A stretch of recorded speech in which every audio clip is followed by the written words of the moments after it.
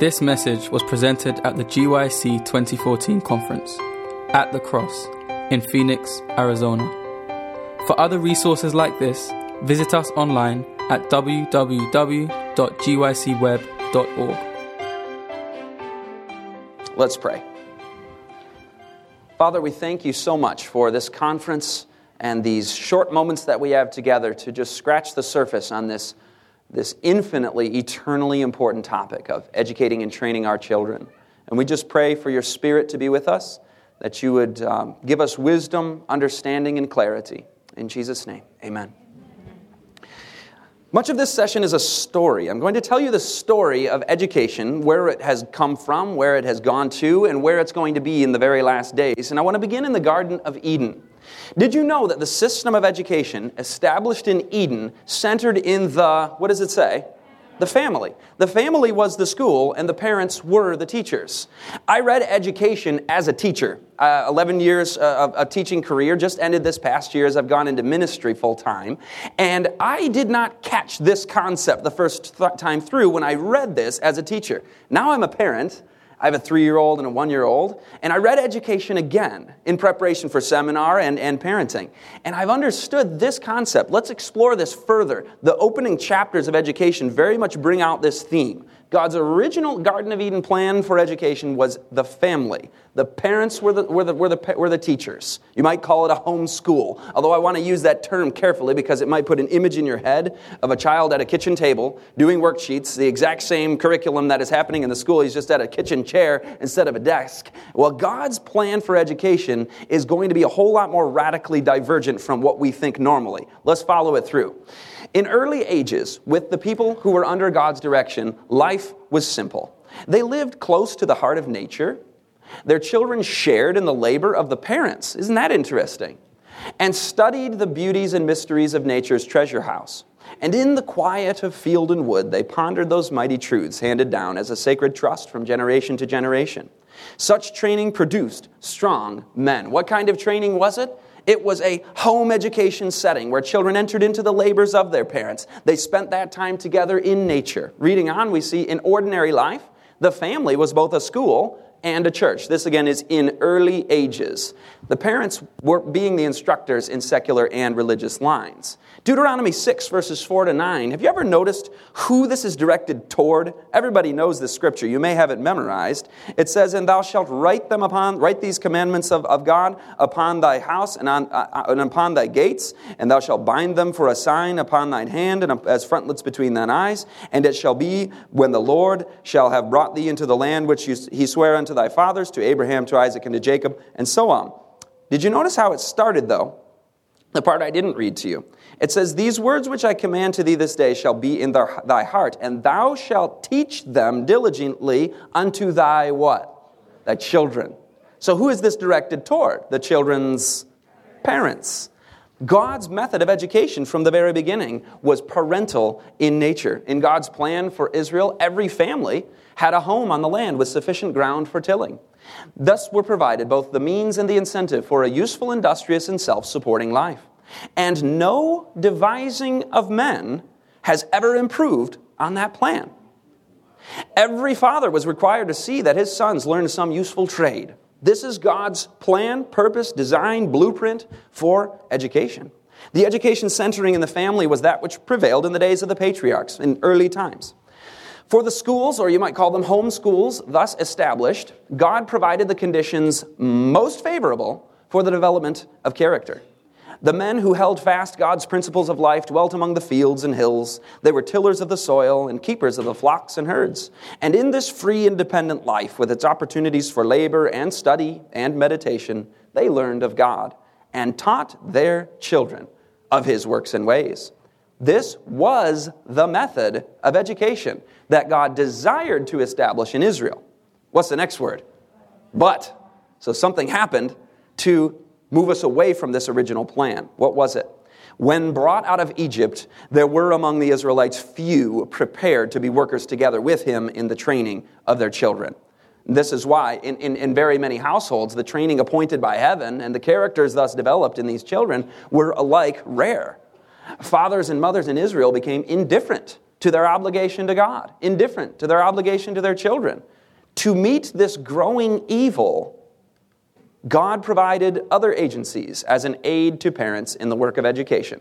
Samuel, by the Lord's direction, established the schools of the prophets. This is the first time in history we see schools. And it was to meet the growing evil of what? What was the evil that was happening at the time? Parents were not doing their duty, that were not following God's plan and design for home-style education, homeschooling, if you will. In His wisdom, the Lord has decreed that the family shall be the greatest of all educational agencies. So this is a statement of present truth for us. This isn't just something back then, that's how they used to do it, but God has a better way for us now. No, it says that no human devising has ever improved upon that original plan, doesn't it? Now, we also read, when we fast forward to Jesus' time, Jesus followed the divine plan of education. How was He educated? In the schools of His time, with their magnifying of things small and the belittling of things great, He did not seek those schools. His education was gained directly from the heaven-appointed sources, from useful work, from the study of the Scriptures and the study of nature, and from the experiences of life, God's lesson books. If you will, Jesus was a homeschooled child. He did not go to the schools of His day with their belittling of things great and their magnifying of things small. He followed the divine plan that God established in Eden. Now, that might beg the question that I'm guessing and hoping and assuming everybody in the room is wondering. Then why did God give us in 1872 an education blueprint for schools? We as the Adventist people have a very strong foundation in school institutions throughout our history. Why? Well, same reason Israel received their schools of the prophets. It says here in Counsels to Parents, Teachers, and Students that the necessity of establishing such schools is urged upon me very strongly because of the cruel neglect of many parents to properly educate their children in the home. These schools should be built upon the same principles as were the schools of the prophets. So we are modern Israel in a way, aren't we?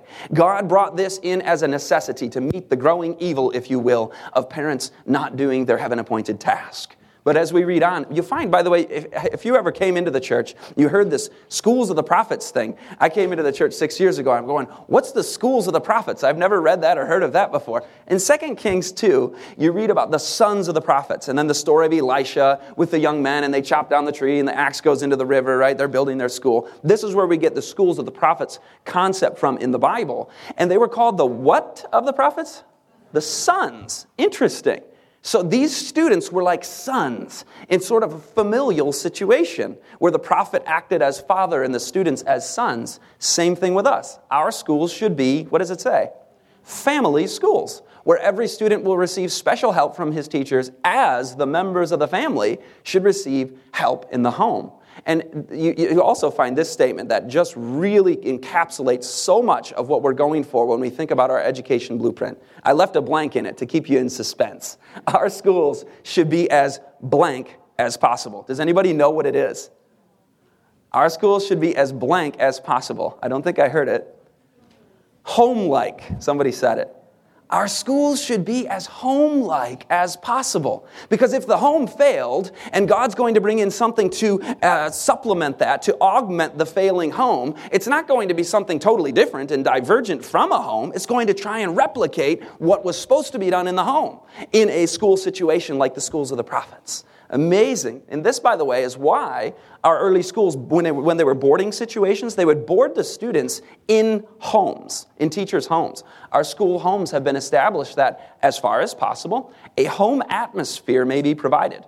Teachers who are placed in charge of these homes are to act as, take a guess, fathers and mothers, showing an interest in the students, one and all, such as parents show in their children.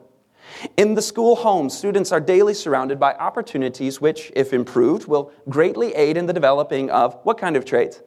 Social traits of character. You see, social development, socializing, developing social graces does not develop in the context of just your immediate peer group of students your own age in a classroom in desks or at banquets and proms and parties and football games like in American culture. We have this perception of social development that it has to happen within the context of traditional American schools. But what you're hearing here is, as students go to these schools of the prophets, the way they develop socially is by being in the school home.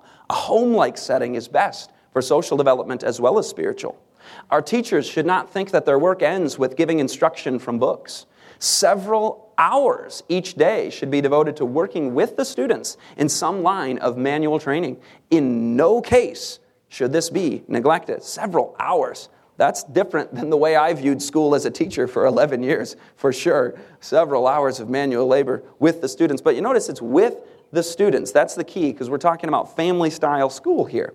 In some schools, the teacher is always with his pupils in their hours of recreation. He unites in their pursuits, accompanies them in their excursions, and seems to make himself one with them. Well would it be if for our schools, were this practice more generally followed. The teacher always with his pupils. Young men and women need to become familiar with the duties of daily life. They should be taught to do their domestic duties thoroughly and well, and no more study should be taken than can be attended to without neglecting the household duties. Are you seeing a picture come together here of what these school homes were supposed to be like? These schools of the prophets, or if you will, home-like schools. You see social development happening, manual labor, spending lots and lots of time with the teachers who act as parents in this school situation. Because if the home failed, we want to replace it with a home-like situation. Many branches of study that consume the student's time are not essential to usefulness or happiness. But it is essential for every youth to have a thorough acquaintance with everyday duties. If need be, a young woman can dispense with a knowledge of French and algebra. A lot of people who don't like algebra get a, yeah, moment there. But nonetheless, this is in the counsel. It says, or even the piano. Interesting, piano came after algebra. It's like, they could dispense with French or algebra, or even the piano.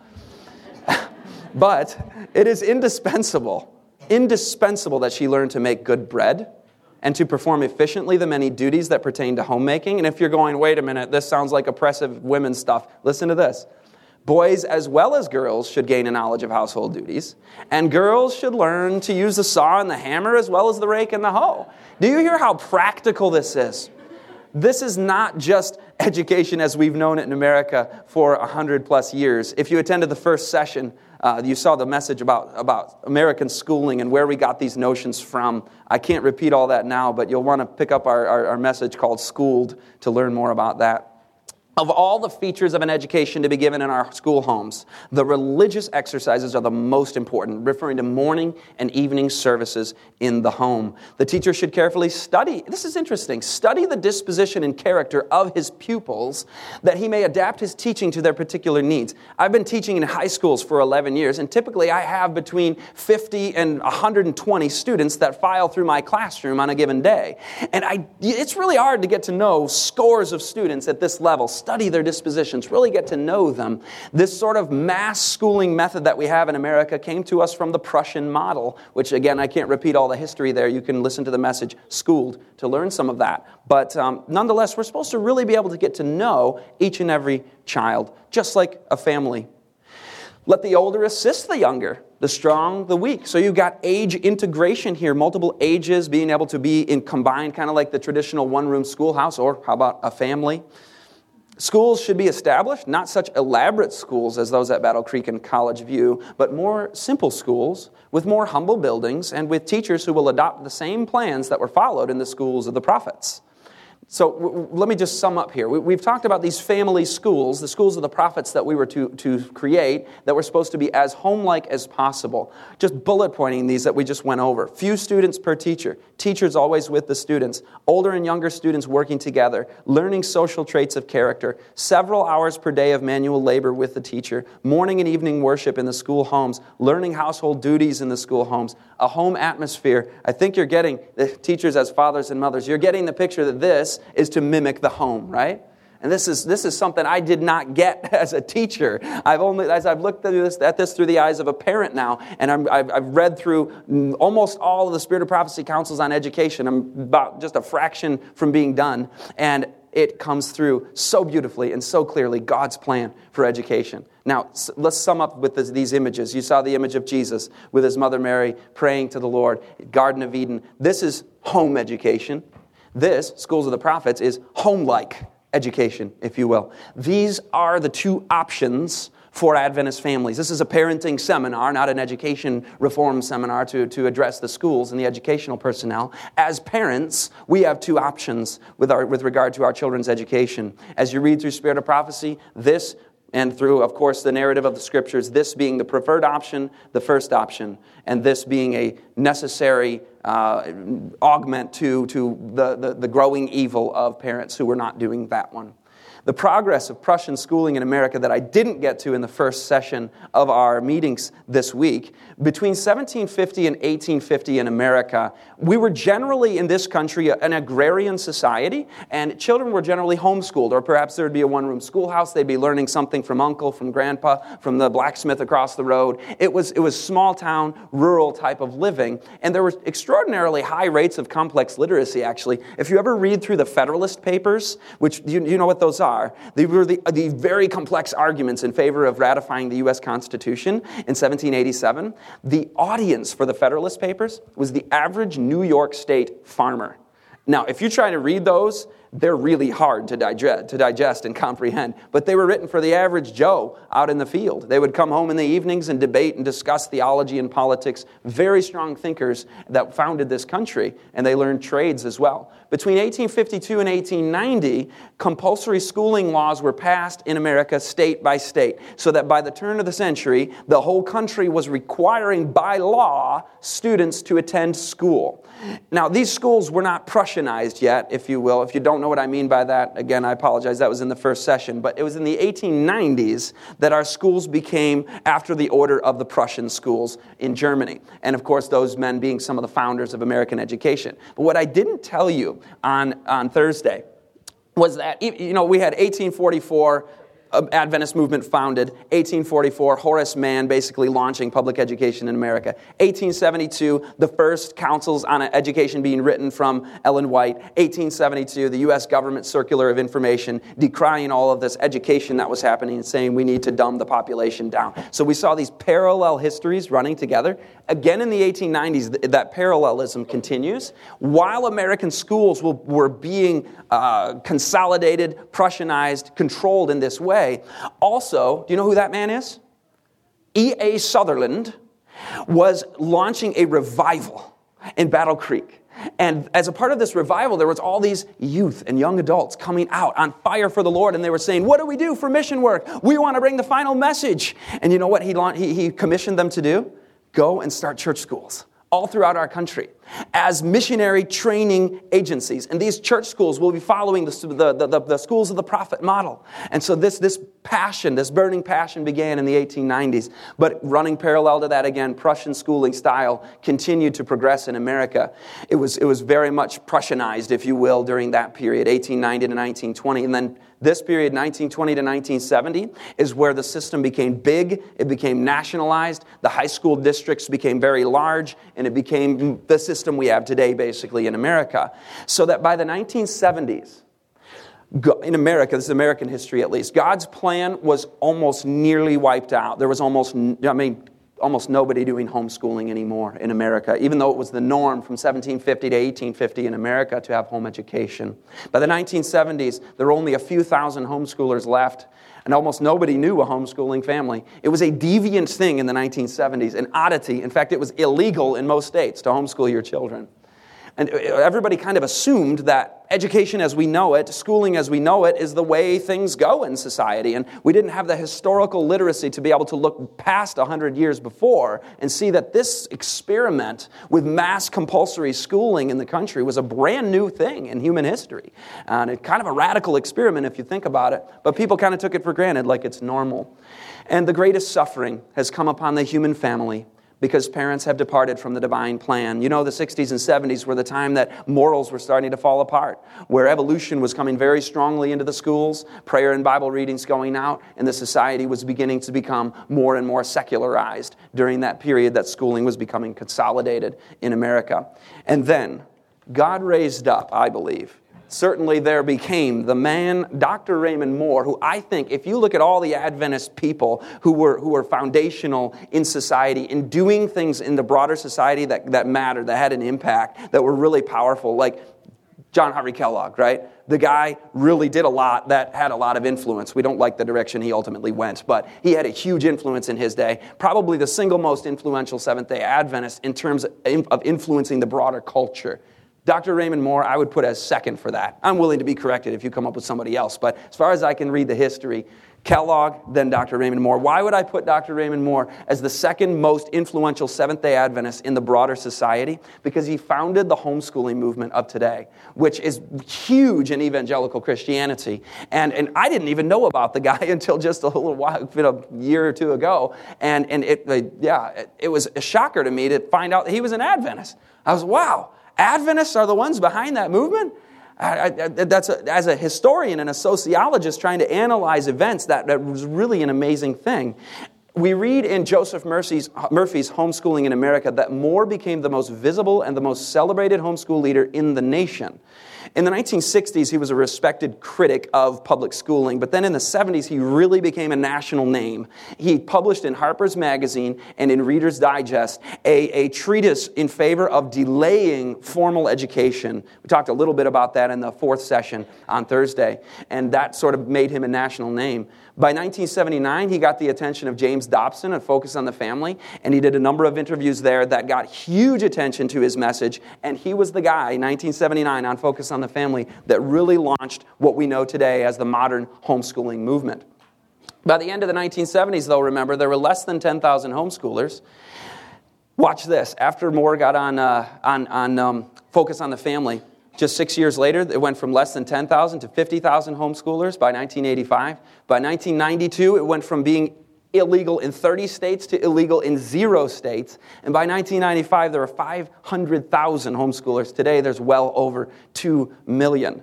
And we can thank Dr. Raymond Moore for being the one that really was leading the charge of that. And where did he get his ideas from, brothers and sisters? From Spirit of Prophecy. He read all those quotes I just shared with you about home education being God's original plan.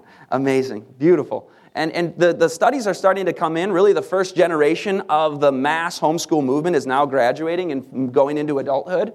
And even while the morals of society have crumbled, homeschoolers do more community service than school-educated youth, and they internalize the values and beliefs of their parents at a very high rate. And these are evangelicals, for the most part, who don't even get the blueprint. How much more powerful would this be if we were following the true blueprint that we've been given?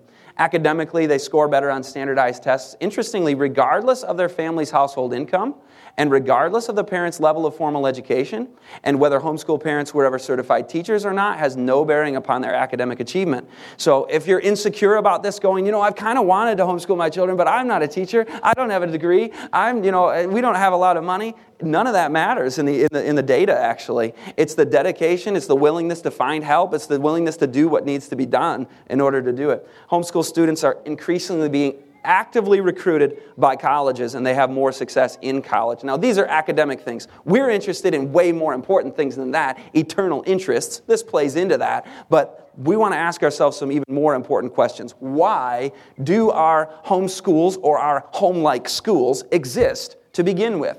What should they be like? They're certainly to be of an entirely different order, but how exactly? What is their purpose? Our schools are the Lord's special instrumentality to fit the children and youth for missionary work. The teachers should be faithful workers, or parents should be faithful workers, filled with the true missionary spirit, workers who have learned to put their trust in God and to labor in His name. You read that the teachers are supposed to be consecrated missionaries. So if you as an individual go to God on this and say, Lord, I'm thinking about being a parent, or I am a parent, or I'm thinking about being a teacher, you know what you need to be first? A missionary. Because, you read over and over and over again that the purpose of our schools and the purpose of our families is to raise up a generation of youth who are to be missionaries. And you know how you produce Laodicea? Is you have lukewarm parents, lukewarm teachers who are not missionaries, setting an example for the youth that this is just kind of how you do average run-of-the-mill, everyday Seventh-day Adventist living. And they get the picture, even if we preach it till we're blue in the face, that this thing isn't for real. But it is for real. And we can ask the Lord to reform us on that, can't we? Now, I asked, what is this educational blueprint like? By the way, I'm giving you the tiniest little slivers of this. These are just some very important insights that I want to bring. Personal devotions. It was in the hours of solitary prayer, that Jesus in his earth life received wisdom and power. Let the youth follow his example in finding at dawn and twilight a quiet season for communion with their Father in heaven. And in our schools, or our home schools for that matter, the lights should be put out at 9:30. Now, by the way, this is in the context of boarding situations. So those are older kids. If I don't want like the 6-year-old kid in here to go, Mom, look, I can stay up till 9:30. Okay, so no, this is age dependent, but certainly with older. Did you know that seniors in high school actually need 9.25 hours of sleep per night? And so, if your homeschool schedule or your boarding school schedule, if you're trying to do the schools of the prophets thing here, we got to get enough sleep here and get them up early enough so that they can have those hours of solitary prayer. If we don't have a personal devotional life, if we're not taking care of our health, we have to go way back to just 101 Christianity, making that time for personal devotions. And then the Bible doesn't get put away after devotions. Let the student keep his Bible always with him. The Bible is the central curriculum, after all. Listen to this. God's Word must be made the groundwork and subject matter of education. Used as a textbook in our schools, it will be found far more effective than any other book. Amen? The Bible contains all the principles that men need in order to be fitted either for this life or for the life to come. Did you hear that? All the principles you'd ever need to be fitted for this life are found in the Bible. Isn't that beautiful? That's beautiful. As a means of intellectual training, the Bible is more effective than any other book or all other books combined.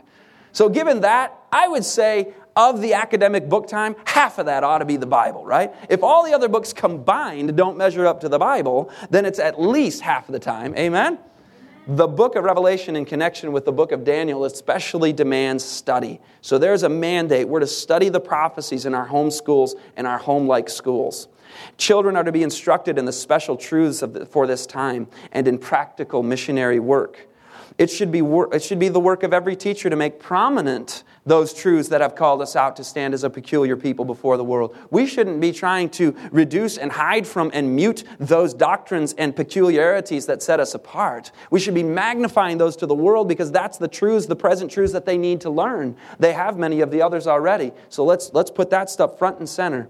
And by the way, here's your barometer of success with the Bible in your children or your students. Don't give a quiz or a test to assess this. Here's how you figure it out. When a real love for the Bible is awakened, and the student begins to realize how vast is the field and how precious its treasure, he will desire to seize upon every opportunity to acquaint himself with God's Word. Its study will be restricted to no special time or place. That's your assessment right there. Have I developed in my children a love of the Word of God? Are they finding times to read it and wanting to read it? Now, what about the rest of the academic curriculum? We could start here. There's constant danger that those who labor in our schools will entertain the idea that they must get in line with the world and study the things the world studies. There must be earnest, careful, persevering efforts to break away from the customs, maxims, and associations of the world. Never from cowardice or worldly policy let the Word of God be placed in the background. Let us determine that we will not be tied by so much as a thread to the educational policies of those who do not discern the voice of God and who will not hearken to His commandments. So also this one, we are not to follow the routine of worldly schools. I was speaking with a new friend of mine. He was interviewing for a principal position, and he said, I want to ask you guys a question as a school. Normally the interviewed person gets the questions, but he said, I'm going to ask you a question. Show me your schedule. Show me your daily schedule, because if I can see what happens during the day, I can see where your values are and where your priorities are. Powerful insight into how we run our home schools or our home-like schools, if there are any. Well, the Bible should hold the first place in the education of children and youth. The book of nature is next in importance. So here's the rest of the curriculum. The book of nature is next as important as the Bible, second to the Bible. The great teacher, Jesus, brought His hearers in contact with nature, that they might listen to the voice which speaks in all created things. And as their hearts became tender and their minds receptive, He helped them to interpret the spiritual teaching of the scenes upon which their eyes rested. Watch this. So we should teach. How was it? Take the children into nature that they might listen to the voice that speaks in all created things, and then show them and interpret with them what these things mean. Beautiful, beautiful thing. I have another friend who he's a fellow teacher, educational philosopher, and he went to a conference, a teacher's convention, professional development of some kind, and they gave him an assignment. All the teachers were to get a piece of paper out and leave the room and then come back with 10 things on their paper, 10 reasons to justify outdoor education. And they were going to have a discussion to try and say, hey, yeah, we should do a little bit of outdoor education. Come up with 10 reasons why. Well, he was a divergent thinker, my friend. He thought outside the box. So he came back with one thing written on his paper. Everybody looked around at each other's papers, and they're looking at his like, what, you only could come up with one? Everybody shares their 10, and he goes, well, I didn't come up with 10 reasons to justify outdoor education. I just wrote down one question. And my question is, can you give me 10 reasons to justify indoor education? I love that story. The Lord would have the grounds about the school dedicated to him as his own what? The schoolroom. The schoolroom. Children should not be long confined within doors. Here, little children have to spend, can you imagine this? They used to have to spend from 3 to 5 hours a day in a classroom. But forgive me for the facetiousness, but as a teacher of 11 years, I can give you what I think I'm hearing from Spirit of Prophecy and from my own experience, that I think the classroom is one of the most overrated, overused, overtaxed situations in our culture today. There's a place for study. There's a place for a classroom. I don't want to deny that at all. There's a place for sitting down rigorously, intellectually digging into treatises of great things and the Bible and history. But at some point, we have to ask ourselves, what is too much here? Is the first book of the Bible and the second book of nature taking the place that they ought to? Which brings us to manual training. Useful occupation was appointed to Adam and Eve as a blessing to strengthen the body, to expand the mind, and to develop the character. Did you hear those three things? Strengthen the body, expand the mind, and develop the character. I was watching a video on education a little while back, and an educational official made a statement, and he said, back in the history of Adventist education, we used to have the students learning manual trades because, that was how you made a living back then. But today we live in the information age. I'm paraphrasing here, something like this. And skills and trades and economic advancement is found in computers and in things like this. So they had the kids working on computers. And I had the thought that really misses the point of why God has asked us to do manual labor. It wasn't merely for the economic factors of finding a job, doing a trade. It was for strengthening the body, expanding the mind, and developing the character. Did you see that in the quote? Health should be a sufficient inducement alone. Health should be a sufficient inducement to lead them to unite physical with mental labor. Even if it were certain that one would never need to resort to manual labor for support, still he should be taught to work. Isn't that an important quote? Every student should devote a portion of each day to active labor. Now, how big of a portion each day? Is it really that important? Come on. Education means books. Education means classrooms. It means schoolwork. It means blackboards and math problems and reading assignments. How important is this element of education? Watch this. Every faculty may be safely exercised if the mental and physical powers are, what's that word? Equally taxed. Wow. As I've read through these counsels, it's almost as if she was beating her head against the wall on this one. She says it over and over and over, and it didn't get through our heads very quickly because we have our own ideas, don't we? If the youth can have but a one-sided education, which is of the greater consequence? A knowledge of the sciences with all the disadvantages to health and life, or a knowledge of labor for practical life? We unhesitatingly answer the latter. If one must be neglected, let it be the study of books. That rocked my educational philosophical world as a teacher of 11 years who was trained in education philosophy before I became Adventist. I needed to make some adjustments in my thinking when I read that. But we need to have 6 hours of classes and 2 hours of homework every day in order to compete academically. That's what my teaching brain says. That's what my past echoing into my present says. Not so, Scott, not so. In following this plan, the students will be able to accomplish more mental labor in a given time than they could by study alone. It's kind of like Sabbath. I have to work a lot. I have to work all 7 days so I can get a lot done. Did you know that they found that people get more done in 6 days because their productivity increases than if they work all 7 and they're going to end up sluggish and slow? Same thing here. You actually become more productive and get more done. Physical inaction lessens not only mental but moral power. Just by the way, as an anecdotal point, I have a good friend who spent less than 3 hours, an hour to 3 hours in education, in schooling, in academic schooling as a kid. And I asked him, what was your ACT score? And how many hours was it? Can you just tell me how many hours it was, by the way? Was it 1 or 3? 2. Okay, about 2. So this friend of mine happens to be in the audience, and he just helped me out. So he spent 2 hours a day on average on academics. I spent 8, right? And I'm going, yeah, there's no way he scored ACT score as high as I did, you know.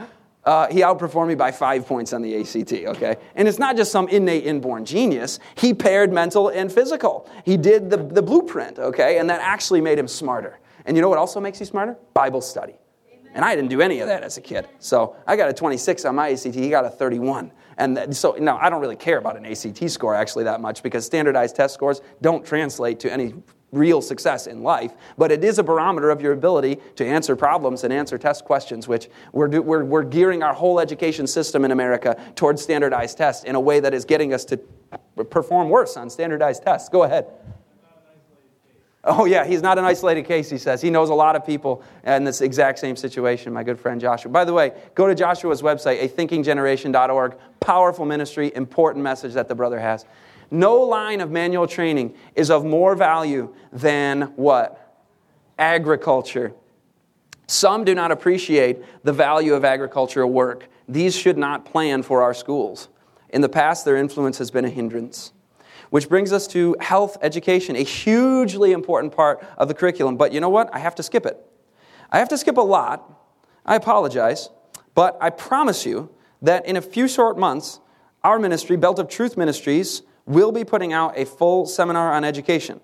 And so just stay tuned. Get your name on that clipboard. If you didn't get the clipboard, come up to my booth later tonight and get your name on that, and you'll get a update on when that's coming out. So this is a summary of things, some of which I didn't get to the quotes of, but I asked the question, so with all these things, music, language skills, manual training, building, felling trees, canvassing, medical missionary work, various other forms of missionary work, agriculture, practical health education, cooking, training for home duties, voice culture, keeping the books and practical mathematics, business, redemptive history, Bible, and more Bible, how in the world do we have time for all this?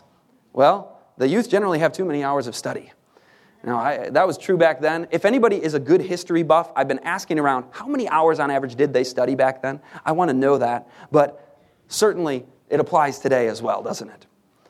Students and teachers, realizing that they are preparing for the higher school in the courts above, will put away many things that are now thought to be necessary and will magnify and follow the methods of Christ. By the way, how do you know if you have too many hours of study? One way to know is, am I equalizing the mental and the manual? Am I equalizing the book learning with the physical? And if the book learning is outpacing that, like 3-1 or something, then I know I've got it out of balance. We must turn away from 1,000 topics that invite attention. There are matters that consume time and arouse inquiry, but end in nothing. The highest interests demand the close attention and energy that are too often given to comparatively insignificant things. Now, this is where it gets amazing. This is why I had to skip the health education and the felling trees and all of that and some of the agriculture quotes, because this blew my mind. Watch this. In the training of his disciples, the Savior followed the system of education established at the beginning, which we talked about, right? Eden-style, home-style school education. The 12 first chosen formed the, why don't you guess what she calls it? Formed the what of Jesus? The family of Jesus. They were with him in the house, at the table, in the closet, in the field. They accompanied him on his journeys, shared his trials and hardships, and as much as in them was, entered into his work. Sometimes he taught them as they sat together on the mountainside, sometimes beside the sea, or from the fisherman's boat, sometimes as they walked by the way. Now you understand my comment earlier about sitting at the kitchen table and doing the same thing you would at a desk. This is family style, true Eden style school right there. And I'm not saying sitting down and doing a worksheet or reading a book is evil, but we have to be balancing these things out. Look at how much time Jesus spent just doing life with these guys, going here, going there, learning lessons from everyday experiences. To every nation under heaven was oh man, this is so amazing. To every nation under heaven was the gospel carried in a single generation. Why? Because of how he trained these guys. Now watch this. The presence of the same guide, capital G, Jesus, in educational work today will produce the same results as of old. This is the end to which true education tends. This is the work that God designs it to accomplish. Success in any line demands a definite aim. Such an aim is set before the youth of today. The heaven-appointed purpose of giving the gospel to the world in this generation is the noblest that it can appeal to any human being. Many of a lad today growing up as Daniel did in his Judean home. Studying God's Word and His works, and learning lessons of faithful service will yet stand in legislative assemblies, in halls of justice, or in royal courts as a witness for the King of Kings. Millions upon millions have never so much as heard of God or heard of His love revealed in Christ. And it rests with us who have received the knowledge with our children, to whom we may impart it to answer their cry. Our world is a scene of misery that we dare not allow even our thoughts to dwell upon. Did we realize that as it is, the burden would be too terrible, yet God feels it all. Can you imagine that? In order to destroy sin and its results, He gave His best beloved. And He has put it in our power, through cooperation with Him, to bring the scene of misery to an end. Go ye into all the world and preach the gospel to every creature is Christ's command. To all, great or small, learned or ignorant, old or young, with our children, right? The command is given.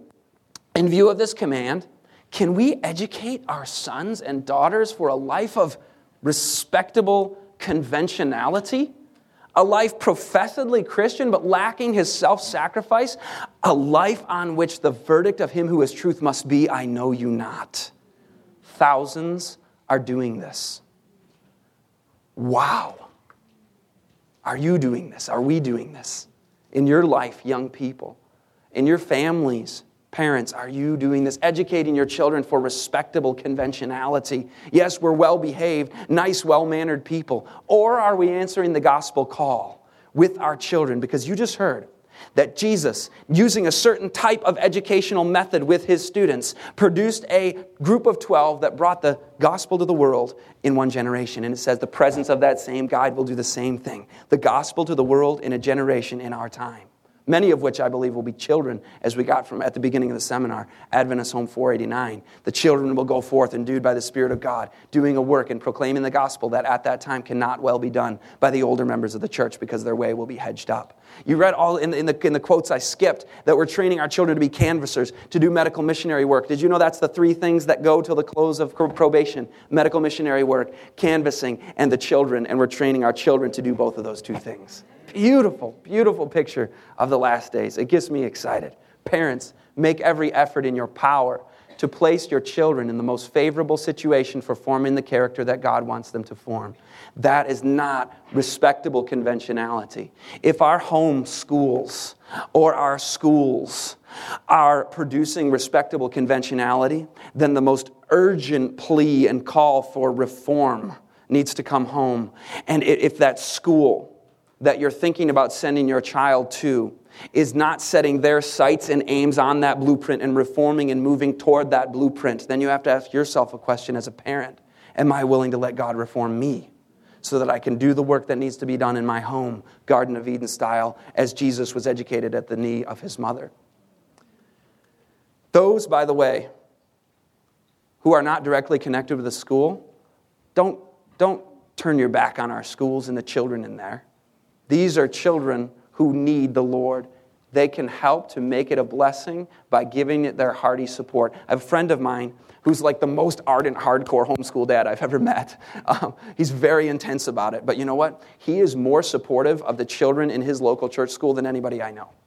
That's the kind of thing we need to do as the people of God. Getting back to the Garden of Eden plan and helping our schools get back to the schools of the prophet plan. And in the meantime, just loving on those kids that are in that situation that may not be ideal. But also, the aspiring homeschool mom needs help. Churches, church leaders, never will education accomplish all that it might, Christ's coming in this generation, until the importance of the parents' work is fully recognized and they receive a what? Training for its sacred responsibilities. That's kind of what this seminar has been about. But I feel so incapable. We had like 6 short 50-minute sessions. And who am I? We need a whole army of people helping to train mothers and fathers, for that matter, to do this work in their homes, training their children. And even if they are sending their kids to school, they're homeschooling the rest of the day, right? And on the weekend, your home is a school, whether you are using the resource of a school or not. And so these parents must be trained to do Eden-style schooling in their homes. The church is asleep and does not realize the magnitude of this matter of educating the children and youth. God requires that the church arouse from her lethargy and see what is the manner of service demanded at this time of peril. The lambs of the flock must be fed. The Lord of heaven is looking on to see who is doing the work that He would have done for the children and youth as a church, as individuals, if we would stand clear in the judgment, we must make more liberal efforts for the training of our young people. Concluding statement, final thought. We've been through a lot these 6 sessions, so parents, educators, parents who have children in homeschools or who don't, how about church members who care about the kids in your church? Here's your final thought. Every day, we are making our history. Yesterday is beyond our amendment or control. Today only is ours.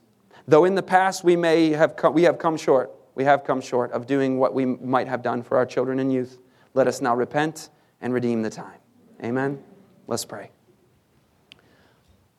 Father, we thank you so much for this incredible blueprint vision that you've given to us. And Lord, we've only just examined a couple aspects of it, but we do see the significance of it in light of prophecy. We do know that we are a part of an amazing time in human history where an army of youth is being raised up to give the final message of hope and warning to a dying world. May we never take our eyes off the cross. May we never cease to keep Jesus at the center of all of this. And Lord, as we think about our own children and how we want them to wear the victor's crown in heaven and lift it up before the onlooking universe and say that their mother is the one that did the most to bring them there. The quotation we heard yesterday, Lord, was so inspiring in that regard. And we want to be those parents. And those in the room who don't have children, we want to be those kind of people who can bring children into the kingdom and help train them as missionaries to do this last work. Father, we thank you for that, and we just pray for the strength of conviction, for the help and assistance to reach out to those who may be able to help us.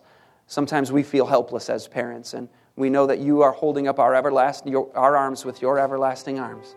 We thank you for that, Jesus. Amen. This message was recorded at the GYC 2014 conference at the Cross in Phoenix, Arizona. GYC, a supporting ministry of the Seventh-day Adventist Church, seeks to inspire young people to be Bible-based, Christ-centered, and soul-winning Christians. To download or purchase other resources like this, visit us online at www.gycweb.org.